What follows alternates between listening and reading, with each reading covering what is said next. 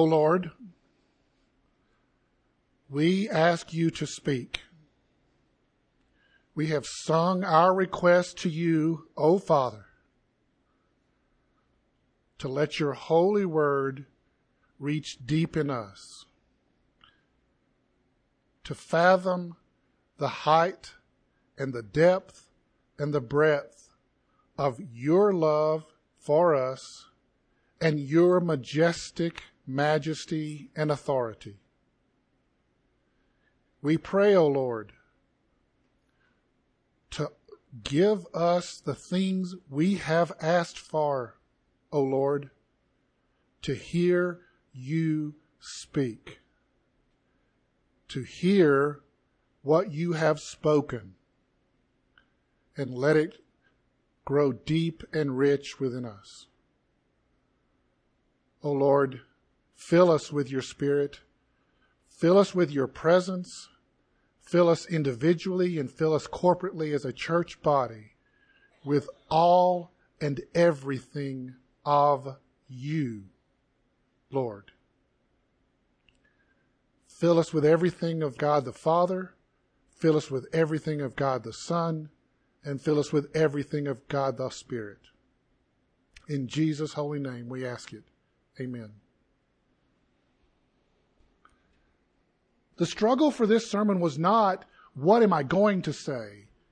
It's, what am I not going to say? There is, this was everything I anticipated it would be 6 months ago when I thought about this day. And we're going to start with verse 48 of the 8th chapter of the Gospel of John. Chapter 8, verse 48. The Jews answered him, "Are we not right in saying that you are a Samaritan and have a demon?" Jesus answered, "I do not have a demon, but I honor my Father, and you dishonor me. Yet I do not seek my own glory. There is one who seeks it, and he is the judge. Truly, truly, I say to you, if anyone keeps my word, he will never see death." The Jews said to him, "Now we know you have a demon. Abraham died, as did the prophets, yet you say, if anyone keeps my word, he will never taste death?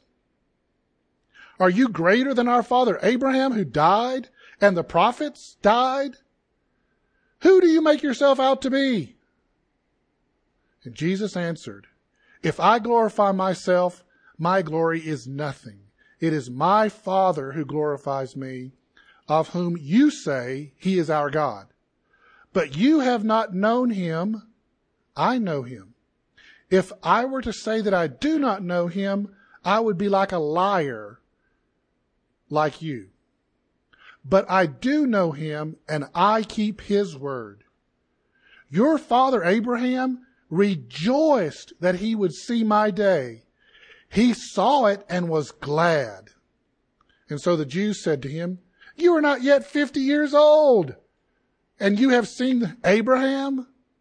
And Jesus said to them, "Truly, truly, I say to you, before Abraham was, I am." And so they picked up stones to throw at him, but Jesus hid himself and went out of the temple.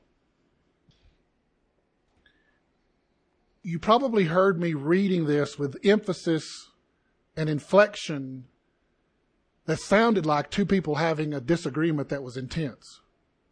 This is disagreement with intensity that's probably even greater than what I read it as. The Jews, they're worked up into a frenzy at this point. By the time, look, this conversation has been going on since almost the beginning of chapter 8. You have to go all the way back to verse 12 for this conversation to begin. And they're like, "You aren't who you say you are." Jesus says, "Yes, I am who I say I am." "You are this person." "No, I'm not this person. You are that person." "You have a devil." "No, you are the devil's. You're the devil's children." "We are not the devil's children. We're Abraham's children." And then they come to verse 48. "Are we not right saying you are a Samaritan and have a demon?" These are more than just insults and character assassination that the Jews are hurling at Jesus. Oh, they are certainly that, insults and character assassination, but they are accusations as well as insults. The part about you are a Samaritan is to accuse Jesus of being like the theologically deficient Samaritans who worship on Mount Gerizim instead of Jerusalem and only believed in the Torah. They're saying you're not even a real Jew. You're a stinking Samaritan. Are you kidding me? Oh, but it gets better. It is like, if that's not enough, they even go further and get more incredulous. And remember, while they're accusing him of being a Samaritan here, this is occurring in a very public setting. They are accusing Jesus in front of the crowd there in the temple of not even being a real Jew. This isn't like a private conversation happening off in one of the colonnades of the temple. No, this is right out in the court of Gentiles, or the court of women at the very least, in front of everybody. They're accusing him of being a Samaritan, not even being a real Jew. And when you add in this previous paragraph that I covered last week, they are attacking Jesus' lineage and accusing him of illegitimacy. They are accusing him of being an illegitimate son. And by the way, this isn't just an insult or some way of trying to get the crowd.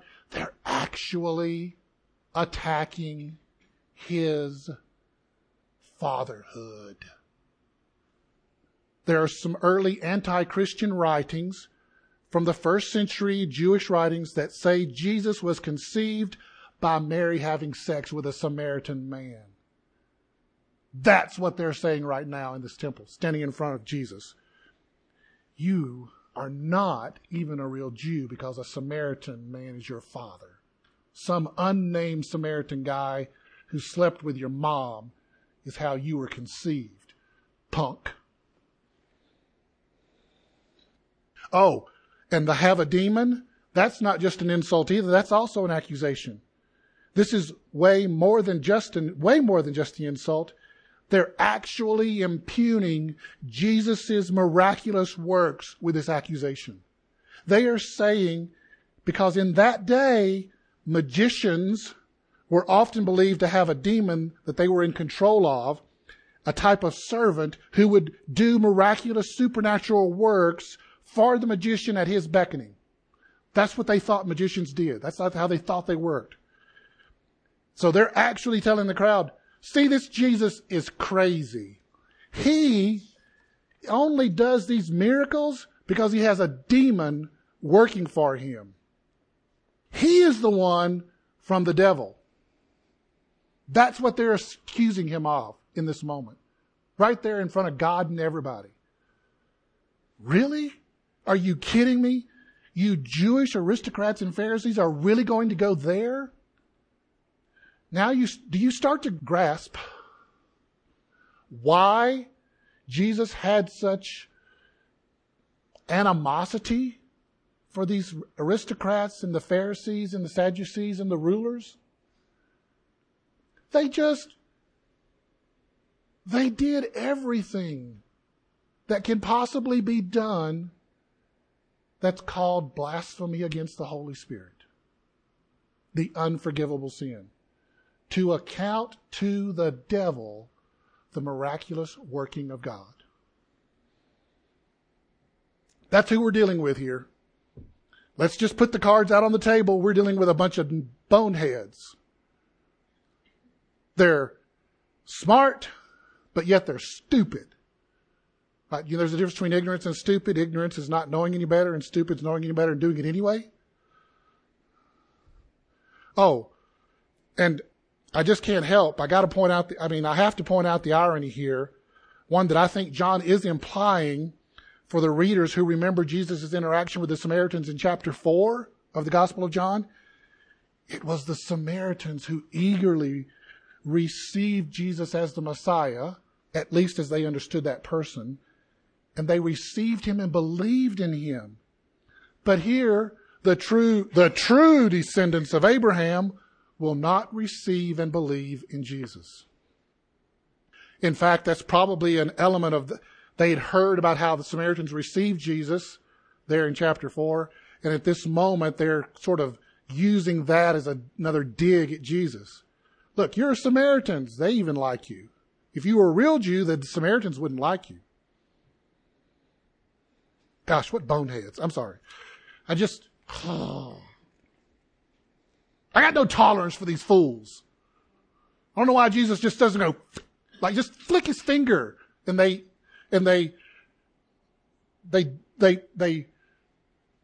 evaporate like the ending of the Marvel series. Right? They just, why doesn't Jesus just do that? Just, why put up with these fools? Sorry. You're messing with my Jesus. These fools are messing with my Jesus. That's why I get so irritated, so hostile in my voice. You're messing with my Jesus. I know. You don't need to defend him. He'll defend himself. Well, that doesn't stop me from wanting to. Okay, let's get to verse 51. Get away from these fools. Jesus says that if anyone keeps my word, he will never see death. The Jews respond with, are you really serious? No one will taste death? Those are synonymous terms. In their worldview, in their culture, those terms mean the same thing. But what does Jesus mean by this phrase that if anyone keeps my word or his word, if anyone keeps Jesus' word, that person will not see death? What does Jesus mean by that? Well, obviously we see the Jews, they interpret it very physically, which is ironic as they stand in the temple that on the last day of the Feast of Tabernacles, this is still the last day of the Feast of Tabernacles, day number 8. And there's plenty of rabbinic writings as well as interpretations of the Old Testament that speak of the righteous ones are accepted into God's heaven and a person continues to live after death. So to take Jesus' words as referring to physical death is again an accusation against Jesus. Their own belief system that they espouse from the Talmud and the rabbinic writings are if you're a righteous person, you will continue to live in the bosom of Abraham. Oh, but they conveniently forget that when Jesus says it. So what? Okay, they interpret it. They're frequently misinterpreting what Jesus says. So what? Big deal. No surprise. Again, we come back to the central question. What does Jesus mean when he says that? Of course, we understand that what Jesus means is that the person who keeps his word will have eternal life.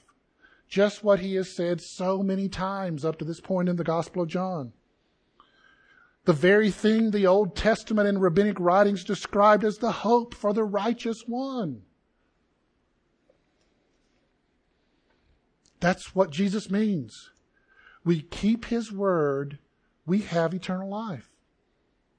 Now, of course, what does it mean to keep his word? Well, that's a great big thing that's a lot to talk about.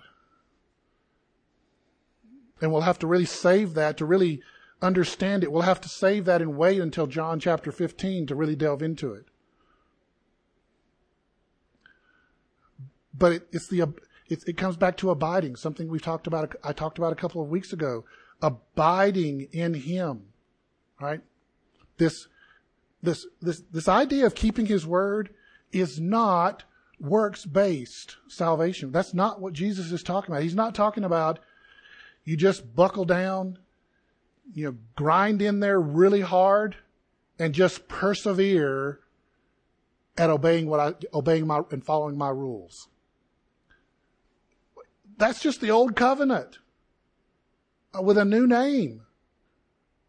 No, that's not what Jesus means. Jesus is talking about the new covenant, abiding in his word and keeping it by all the things we talked about last week that are signs of those whom are children of God. loving Jesus, loving our brothers and sisters. That's what Jesus means. And then verse 56. Your father Abraham rejoiced that he would see my day. He saw it and was glad. Look, Jesus is talking here, right? Jesus is saying Abraham saw my day and he was dancing in the streets. Well, okay, Jesus, when did Abraham see your day? And what did he see? Right? What did he know and when did he know it? When did Abraham see your day? And what did Abraham see? Well, if Jesus meant an actual physical manifestation of Christ, the only place that fits with that is Genesis chapter 18, where the Lord and two angels visit Abraham before the two angels go down to Sodom and Gomorrah. However, this event doesn't fit with Jesus' description of his day, because that was Abraham's day for a new affirmation of the Abrahamic covenant and of Isaac coming to be born, the one who would be the son of promise. So the his day part doesn't fit with the events that occur in Genesis chapter 18, meaning Jesus' day. His day, Jesus' day, implies Jesus' messiahship and Jesus' glory being made known to all the world. Everybody sees Jesus and everybody knows he is the King of heaven. He is the Messiah, the promised one. It implies an awareness of not only Jesus in that day in the temple, seeing Jesus in all his glory there in the temple, but also Jesus in the future day when he returns and becomes King of the new heaven and the new earth. It includes all that. And I think it is this understanding that Abraham had from heaven, seeing all that Jesus is and will be. And my justification for that is Moses and Elijah, there on the Mount of Transfiguration. They clearly had knowledge of what Jesus was doing and what he was going to do and why he was going to do it there on that mountaintop that day. But no matter what it is, no matter what Jesus means by this phrase that Abraham saw his day and was glad, the larger implication, the thing that really means something, the part that we've got to hang on to, is this claim to divinity that's implied by Jesus' words that Abraham saw his day. It's the implication that becomes explicit in verse 58. But before we get to verse 58, we've got to do verse 57. And so the Jews said to him, "You are not yet 50 years old. Have you seen Abraham?" Now, I know this seems like a benign statement. I mean, you kind of got to give them a little bit of benefit of the doubt here. They're responding to Jesus' claim to have seen Abraham, and he's this young guy who's only been alive for 30 years. No, never, ever give them the benefit of the doubt. Even this, even that phrase, "You're not yet 50 years old," is an accusation and an insult. Even that. That's also a dig at Jesus. See, we know that Jesus was in his 30s when he was crucified. So this incident took place a year, maybe 2 years before the crucifixion. So Jesus is around 30, something like that, maybe 29. And here's the thing. In that day, Jewish offices, both civil and religious, had an age requirement. You had to be 50 years old to qualify for any important office or position in the Jewish culture.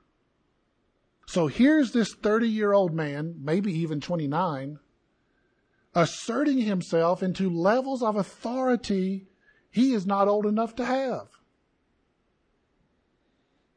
In essence, in today's language, what these aristocrats are saying to Jesus when they use that phrase, "You're not yet 50 years old," is they're really saying this: You're not even old enough to be the city dog catcher. And here you are claiming to be the Messiah and equal to God. You ain't old enough, punk. And this age qualification subject here isn't just an issue right here in this moment in the confrontation with the Pharisees in the temple that morning or that afternoon. This age requirement is in the background of every confrontation he has with the Pharisees and the religious leaders. Every time we read of Jesus and the leaders in the Gospels, whether it's John or the other Gospels, they are thinking in the back of their minds, and this is laying there in the background, who does this punk think he is? He's not even old enough to do anything. And he's asserting himself like a prophet or the Messiah. I mean, is there any spot? I mean, where is the bottom with these guys? How low can they go? As impossible as it seems to me at this moment, reading this passage, I think it's possible for them to even go lower. I don't know how you dig through the bottom of the barrel like they are at, but somehow they're going to find a way to dig through the bottom of the barrel. And then, verse 58.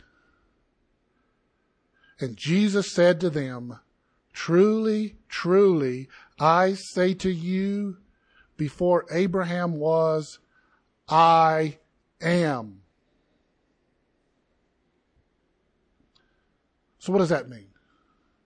Right? I mean, Jesus is claiming to be God. Is he? Right, this is one of those questions that the Western world asks. They read this verse and they go, well, maybe he's saying he's God, but maybe he's not. I mean, is this really a claim to divinity? Okay, let's look at it. I mentioned at the beginning of the service, I believe this is the second most important verse in the Gospel of John, that it's only surpassed by the resurrection in chapter 20. And the reason I say that is because this moment is the one moment where Jesus is explicit about who he is, who he says he is. He's implying it many, many other times, but in this moment, he is explicit. This is who I am. So from the reaction of the Jews in verse 59, it clearly shows that they believe Jesus to be God.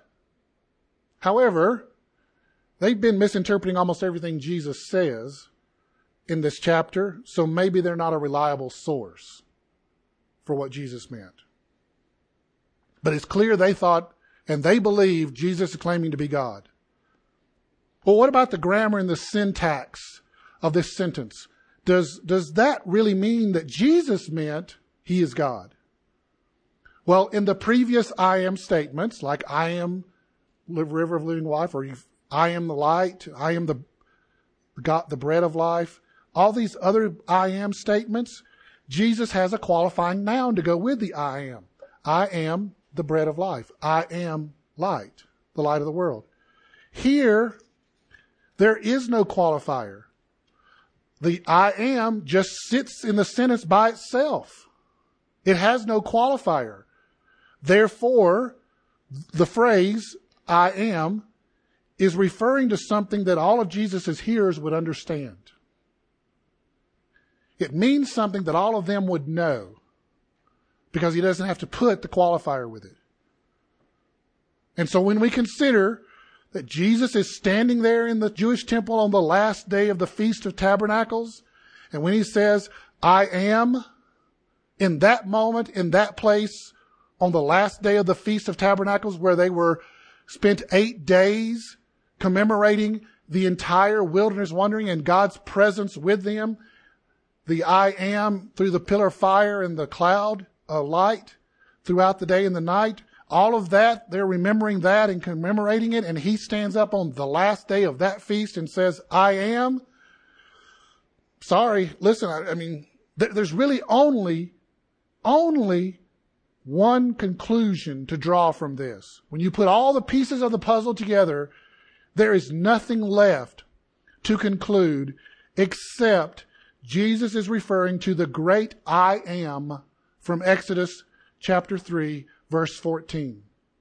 And we're going to go there, brothers and sisters. Turn your Bibles backwards into Exodus chapter 3.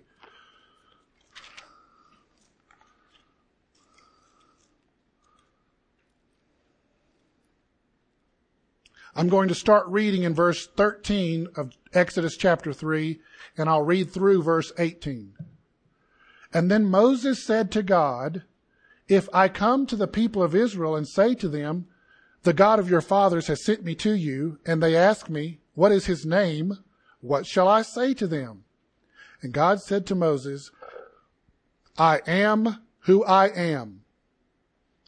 And he said, say this to the people of Israel, I am has sent me to you. And God also said to Moses, say this to the people of Israel, the Lord, the God of your fathers, the God of Abraham, the God of Isaac, and the God of Jacob has sent me to you. This is my name forever, and thus I am to be remembered throughout all generations. Go and gather the elders of Israel together and say to them, the Lord, the God of your fathers, the God of Abraham, of Isaac, and of Jacob, has appeared to me in saying, I have observed you, what has been done to you in Egypt, and I promise that I will bring you up out of the afflictions of Egypt to the land of the Canaanites, the Hittites, the Amorites, the Pezerites, the Hivites, and the Jebusites, a land flowing with milk and honey. And they will listen to your voice, and you and the elders of Israel shall go to the king of Egypt and say to him, the Lord God of the Hebrews has met with us. Now please let us go a 3 days journey into the wilderness that we may sacrifice to the Lord our God. And you notice that Lord our God, that Lord is the capital L and the lowercase capital O-R-D. That always, always, always refers back to I am, Yahweh.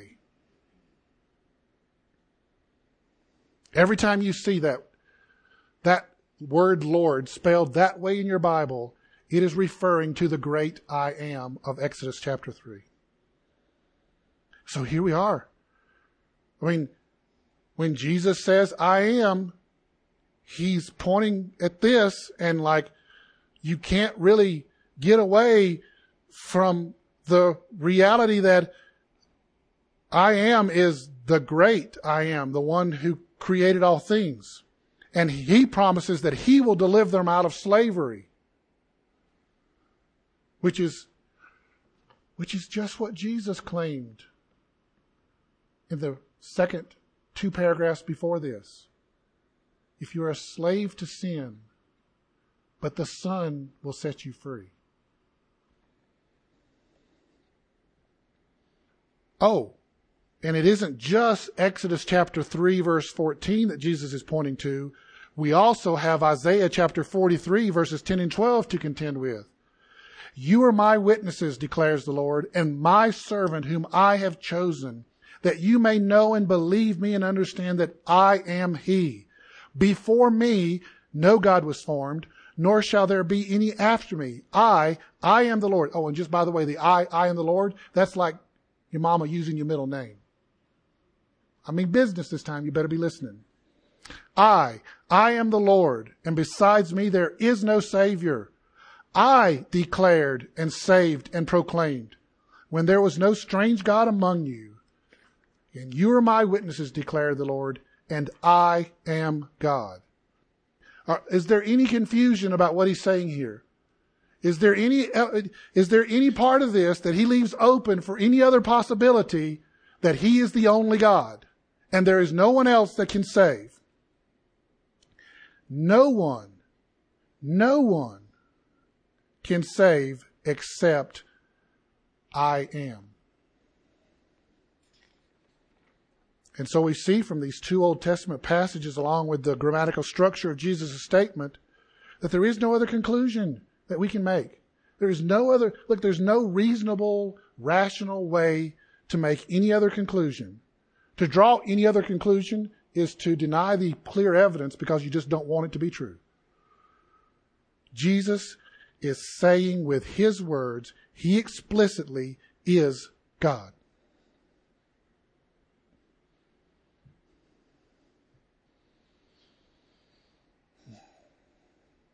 Notice something from Genesis chapter 3, verse 18, the end of verse 18, or the beginning of it rather. And God says to Moses, and they will listen to your voice, referring to the people of Israel, the Hebrews in Egypt. But look at this bunch of boneheads. Here is the great I Am standing in front of them, telling them that he has been sent by the Father, and they reject him. They actually pick up stones so they can kill him. Just look at how they react. They decide to kill Jesus, which is just what he predicted in verse 37. If you go back and read that paragraph, you'll notice that he says, why are you trying to kill me? And they look around and like, who's trying to kill you? Nobody's trying to kill you. What are you talking about? Are you crazy? No. He was prophetically predicting what they were about to do when he did what he's going to do. He tells them that I am. And so their response is to kill him. From here in verse 37 as well as in chapter 7, verse 19. Like I said, remember the elders in Moses' day received and believed his word. But yet these elders won't. But not these elders. They're just not going to do it. And so the scripture says that Jesus slips away from the crowd and leaves the temple. And here again, we have this miraculous ability of Jesus to just walk out and no one sees him leave while they're picking up rocks to kill him. They're ready to kill him. We're going to kill this blasphemer has got to die right here in the court of the Gentiles. Not right now. Pick up the rocks and kill him. So they're grabbing the rocks, and while they're trying to grab rocks, he just walks away and nobody sees him walk away.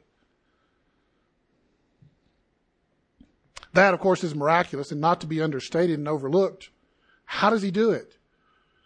Some mythical mystics in the 3rd and 4th century talk about Jesus just becoming invisible, like he put on the cloak of invisibility.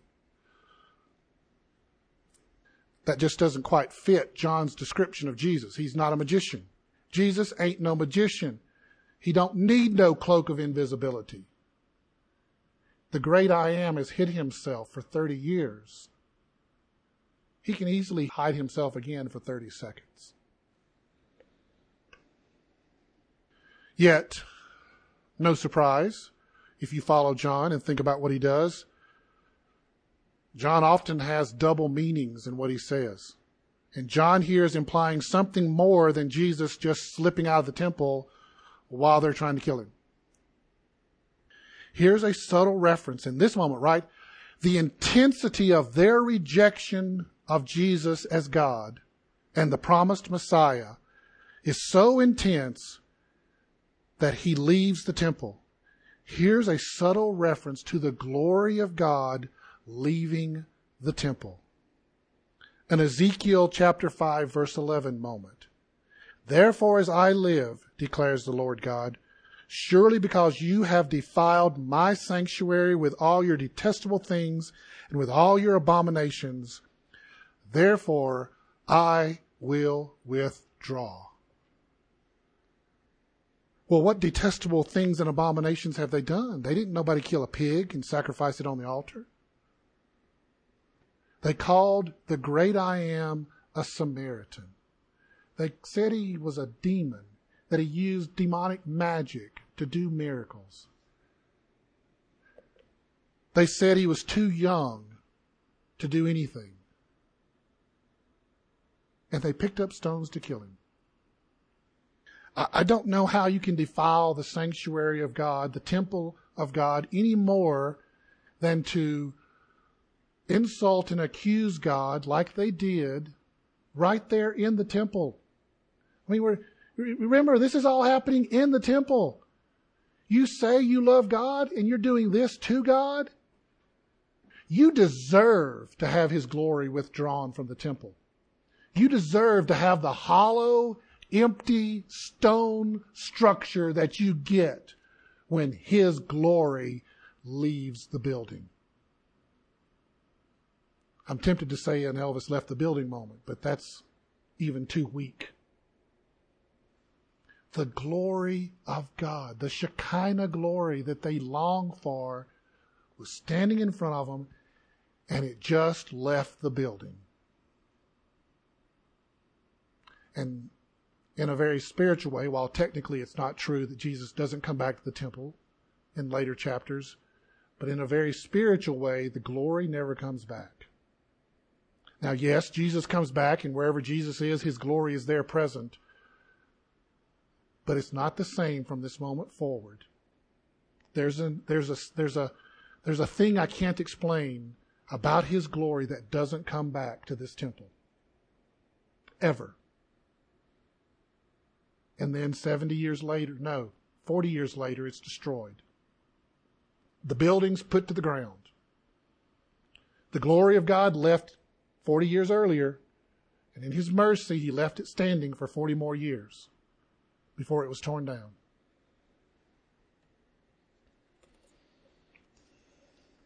So I know what you're thinking at this point.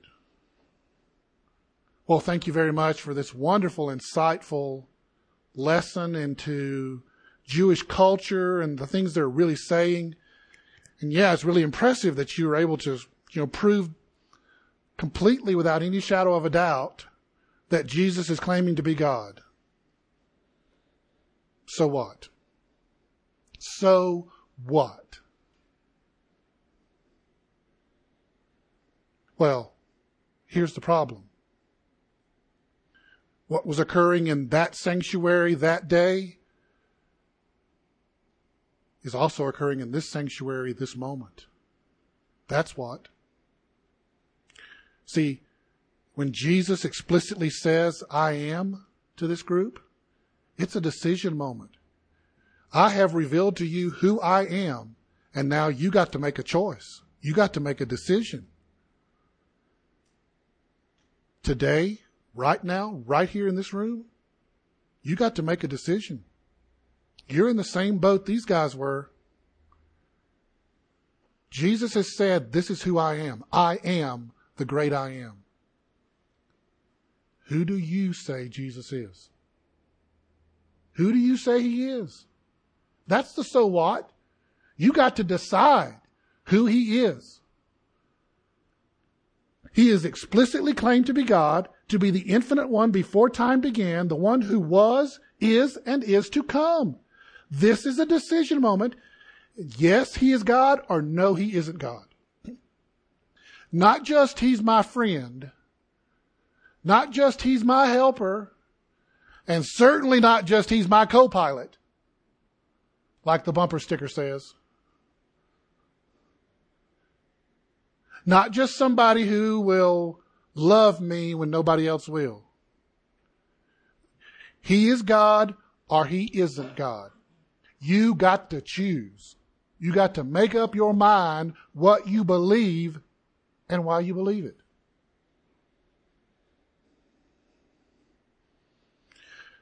What do you choose?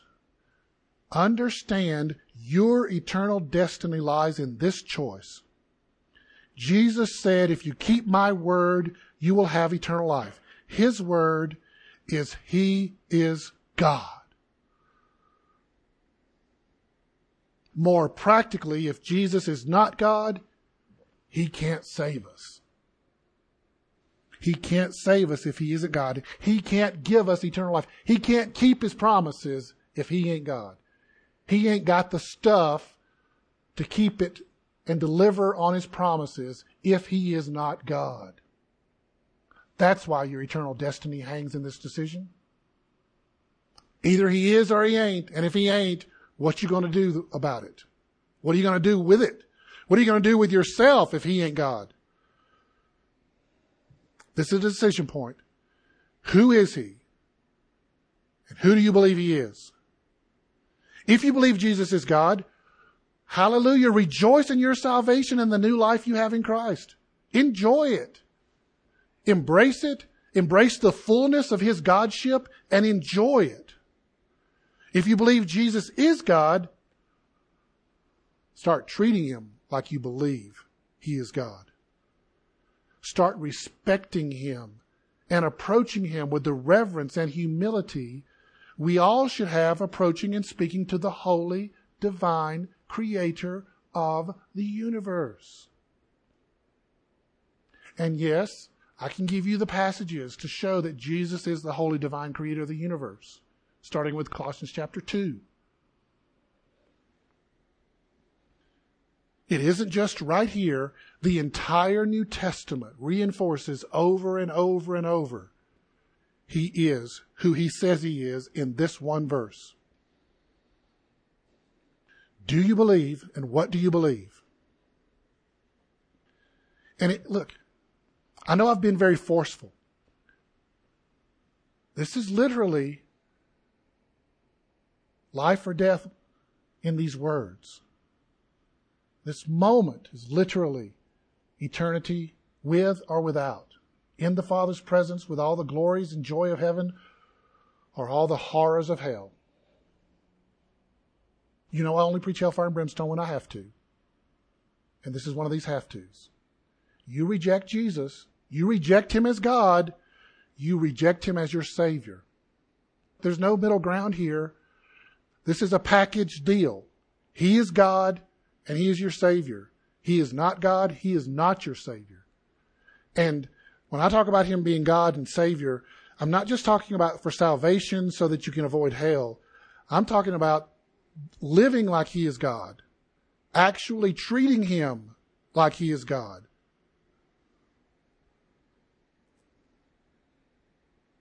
I know the passages describe Jesus as our friend. But this culture, the church, the American church today, is way too comfortable with the friend Jesus and doesn't even seem to grasp the divine Jesus. And that's what I'm calling you to. I'm calling you to grasp the divine Jesus and see him in his divinity with all the pull to worship him as God that it brings. Who is he? Look, you have to make this choice. I can't do it for you. I know that many of you in here have already made the choice. Look, he's God. I believe in he's a Savior. Okay, start. Then the challenge for you, if you already believe, is you got to start treating him like he is God.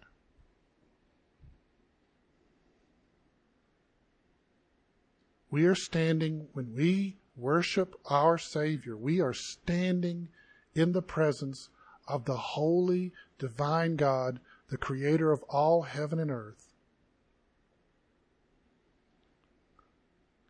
And he died for us. He died for us. He died for us so that we could know exactly what we sang this morning. No power of hell, no scheme of man can ever pluck me from his hand. Till he returns or calls me home, here in the power of Christ I'll stand. Here in the power of the great I am, I stand, knowing nothing can pluck me from his hand. And so can you. Oh Lord, thank you for your word. Thank you for this word. How can you let us be in your presence? How can you even let us come near you? Yet you draw us to you. You want us to be near to you. You want us to have real intimate fellowship with you. But why? I mean, who you are and who we are, I don't understand it. But thank you. Thank you that you do, that you're drawing us to you, and let us, Lord, come to you in all the fullness that you have for us.